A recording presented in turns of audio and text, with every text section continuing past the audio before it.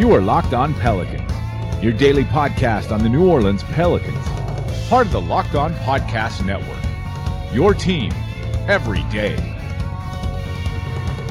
Welcome to the emergency edition of Locked On Pelicans, the daily podcast covering your favorite team, the New Orleans Pelicans, and NBA as a whole, part of the Locked On Podcast Network, your team every day, available wherever you get your podcast from.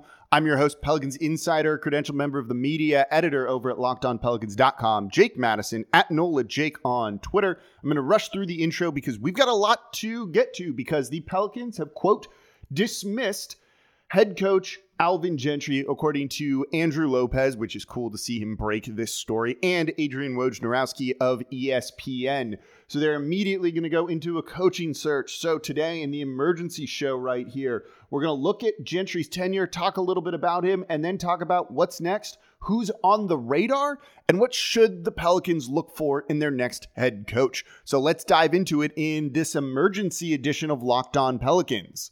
So this move should come as no surprise. It's a bit disappointing, but given the way the Pelicans just completely flamed out and tanked out of the bubble in the NBA's restart, they had to make a move.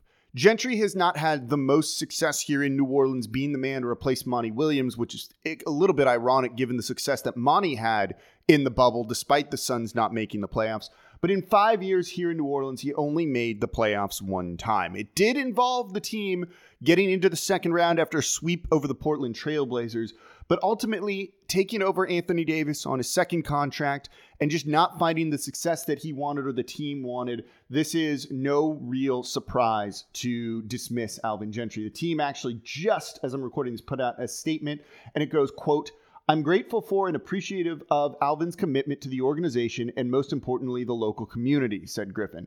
"The city of New Orleans is richer because of his presence here. These types of moves are often about fit and timing, and we believe now is the right time to make this change and bring in a new voice. I want to thank Alvin for his contributions to the Pelicans and the New Orleans community," said Pelicans owner Gayle Benson. "We believe that making a head coaching change is necessary at this time. I truly appreciate Alvin's leadership, dedication, and perseverance through some challenging circumstances over the past 5 seasons. He will always be part of our Pelicans family, and we wish him and his family all the best in the future. Our intention moving forward is to find the right head coach that will guide this Pelicans team to compete for championships. That's what our fans deserve," end quote. So yeah, they're moving on. I think this indicates that he's not going to move into a front office role like a lot of people were thinking, and that the team is just going to eat the $5.4 million that he would have been paid next season. That is a lot of money, and this does show some of the commitment that ownership Gayle Benson has really kind of found renewed with when it comes to this organization. After being known as a cheap franchise, they spent a lot of money to bring in David Griffin this past offseason, to bring in Swin Cash, Trajan Langdon as the GM, revamp a lot of the front office and the medical staff, hiring Aaron Nelson, and then sinking about $10 million into renovating a pretty new facility. Now you're going to pay $5.4 million to Alvin Gentry and however much you're going to need to pay your next head coach. That is a big financial commitment to this franchise during that time. That's a really big change from what we've seen in the past. So on the surface right there, just for that alone, I think this is a big thing.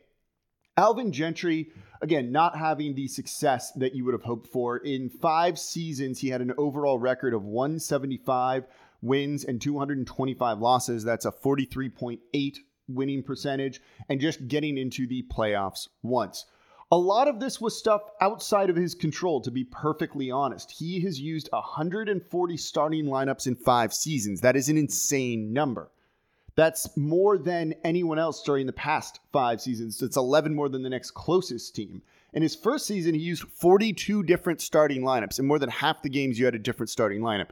Injuries and all of that stuff have played a factor. But when the team has been healthy, they haven't exactly looked great outside of that stretch run they had to get into the postseason the one time when they swept the Portland Trail Blazers in the first round. We've seen this team for 5 years, more or less, come out and start games slow. You saw it in the bubble. You've seen it on the court during the regular season. You've seen issues with the defense consistently over this time, too. And that's going to be a big reason why they've decided to move on from Alvin Gentry. I'm in the camp that thinks a coach needs to motivate his players to a degree, and clearly they have not been kind of having that get through to them from him. So whether or not it's on them or the coaches, you at least need to try a new voice. And given that you have Zion Williamson here, given that the future looks brighter than ever in New Orleans, that's kind of how you're going to go about doing it, I think. And finding the right long-term coach, I think, is a big deal for it. So why now? Why not before? Why not last offseason?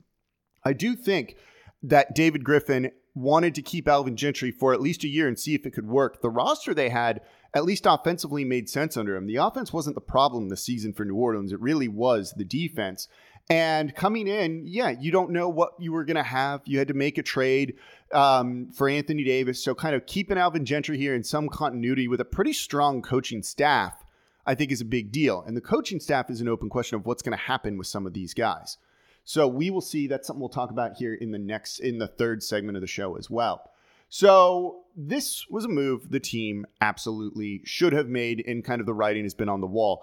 I do think that they had a decision made in mind before entering the bubble. David Griffin himself had said that he wasn't going to let these 8 games really kind of cloud his judgment, no recency bias there in terms of what to do with the team on any sort of evaluation. This was probably the way he was leaning before, but if it wasn't, the bubble definitely pushed him over the edge with how poor the team looked during that stretch. Just nothing going right for New Orleans in those 8 seeding games. And at that point, it became very clear that a change needed to be made. So again, broken by Andrew Lopez of ESPN and Woj, it's the Pelicans dismissing head coach Alvin Gentry. We got more on this coming up in the next 2 segments of this emergency edition of Locked On Pelicans.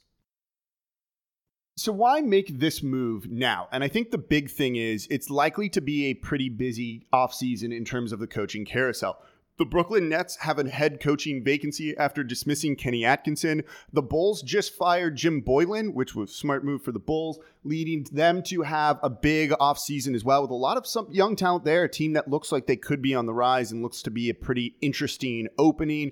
You could also have one with the Sacramento Kings, potentially, if they don't decide to keep or if they decide to dismiss Luke Walton after Vlade Divac stepped down as running their front office. And that was his hand-picked guy. That's always always an open question if those guys stay after the guy who hired him is gone. So with all of that, and there could be more, that if you want to get a guy this offseason, if there's someone you have targeted, and you don't want to wait an extra year. I think they would have maybe ideally liked to have given Gentry one more year, but given what we've seen from the team, you just can't do it.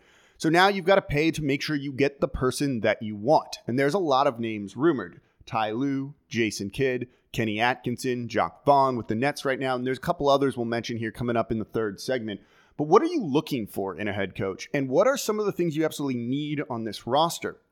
Kevin Barrios posed this to me on Twitter yesterday of what's your number one thing you're looking for in a head coach? And frankly, it's a good question. But it's interesting because I don't think I can distill it down to one thing, but you need someone who just has a vision for what this team is. Gentry's vision is play fast, right? That's kind of what it was. But I don't necessarily think he commanded the respect of the team. And frankly, I can tell you a lot of those guys tuned him out and didn't have a ton of respect for him, which goes into probably him being dismissed right now, that just the locker room dynamics of him as the head coach and the rest of the players just didn't quite work as well as they would have hoped or liked. And it was representative with how the team played on the court. So someone who can step in and really kind of command the respect of the locker room, that kind of leads you to feeling like it should be an established guy, but I don't necessarily know if that's the move to go with for the Pelicans right now necessarily. So someone who can really kind of command the respect of these young guys, whether that's through his innovative coaching style, being kind of a smart guy who's showing them a lot of things that make sense and going to lead to success, whatever you have, I think that is really a big, big thing for New Orleans and kind of what they need. Kind of a vision. I also want someone who's willing to adapt to kind of the changing basketball landscape. You see it with guys like Erik Spoelstra and Nick Nurse, who are kind of like sponges of knowledge, who realize the league's changing and try to get ahead of the trends to make their teams more successful. They don't have one specific style. Their vision is a little bit different than just how they want to go about doing it. They're willing to be adaptable. You see Nick Nurse with his various defense that he throws out there, changing their style of offense at times too. And then I always go back to the story of Eric Spoelstra, and this goes back kind of far now, going to watch Oregon football when Chip Kelly was there and attend practices to learn about the spacing and then adapting those football concepts to the basketball court for that space and pace kind of offense that the Heat ran that led them to 4 straight finals and 2 titles. Looking for someone who kind of has that like visionary kind of aspect to them, I think is what I want to see in this team. I'm less concerned about out of timeout plays and things like that a lot of other people are, but just someone who can get through to these players, whatever way that is and however they go about it. And I think that is what I'm looking for in a head coach. Someone who could just get through to these guys, because Gentry wasn't able to do it. You've seen it. They wouldn't come out that flat. Yes, they're professionals and they should do it, but that's on the head coach too. Even when guys are professionals, sometimes you need to push them a little bit more to do their jobs a little bit better. Your boss probably does this to you in your day-to-day life. It applies to the basketball court as well. Another open question I have too is the assistants. We tend to like a lot of the people on the team, right? Chris Finch is thought of very highly. It's interesting that his name's not coming up in this, and I'll mention that in the third segment as the reason why I think that's the case. You also have guys like Jeff Bzdelik on the sideline, who's their defensive coordinator, who's had a lot of success historically through the league, maybe not in his one season here in New Orleans. Is he going to be let go? What about a guy like Jamel McMillan, who's done wonders working with the guards, and the rest of everybody? So these are people you want to try and keep. And the fact that you make a move right now early on in this process means you might be able to keep those guys too if you make a hire quickly and the new head coach wants to keep them and they want to work for the new head coach. And I think that is an important thing to keep in mind as well. So we've mentioned some of the names of the potential head coaches. Let's talk about more here coming up in the next segment of Locked On Pelicans. So now that there's a head coaching vacancy here in New Orleans, what should be one of the hotter head coaching vacancies too, I think. You've got Zion Williamson, you've got Brandon Ingram. That's a pretty strong base to have as a head coach and potentially have some success sooner rather than later. And this isn't the Pelicans looking for a long rebuild. They have those guys. There's a reason why they wanted to try and get into the playoffs right now, even if that wasn't maybe the expectation we should have had about the team. But they want to be competitive.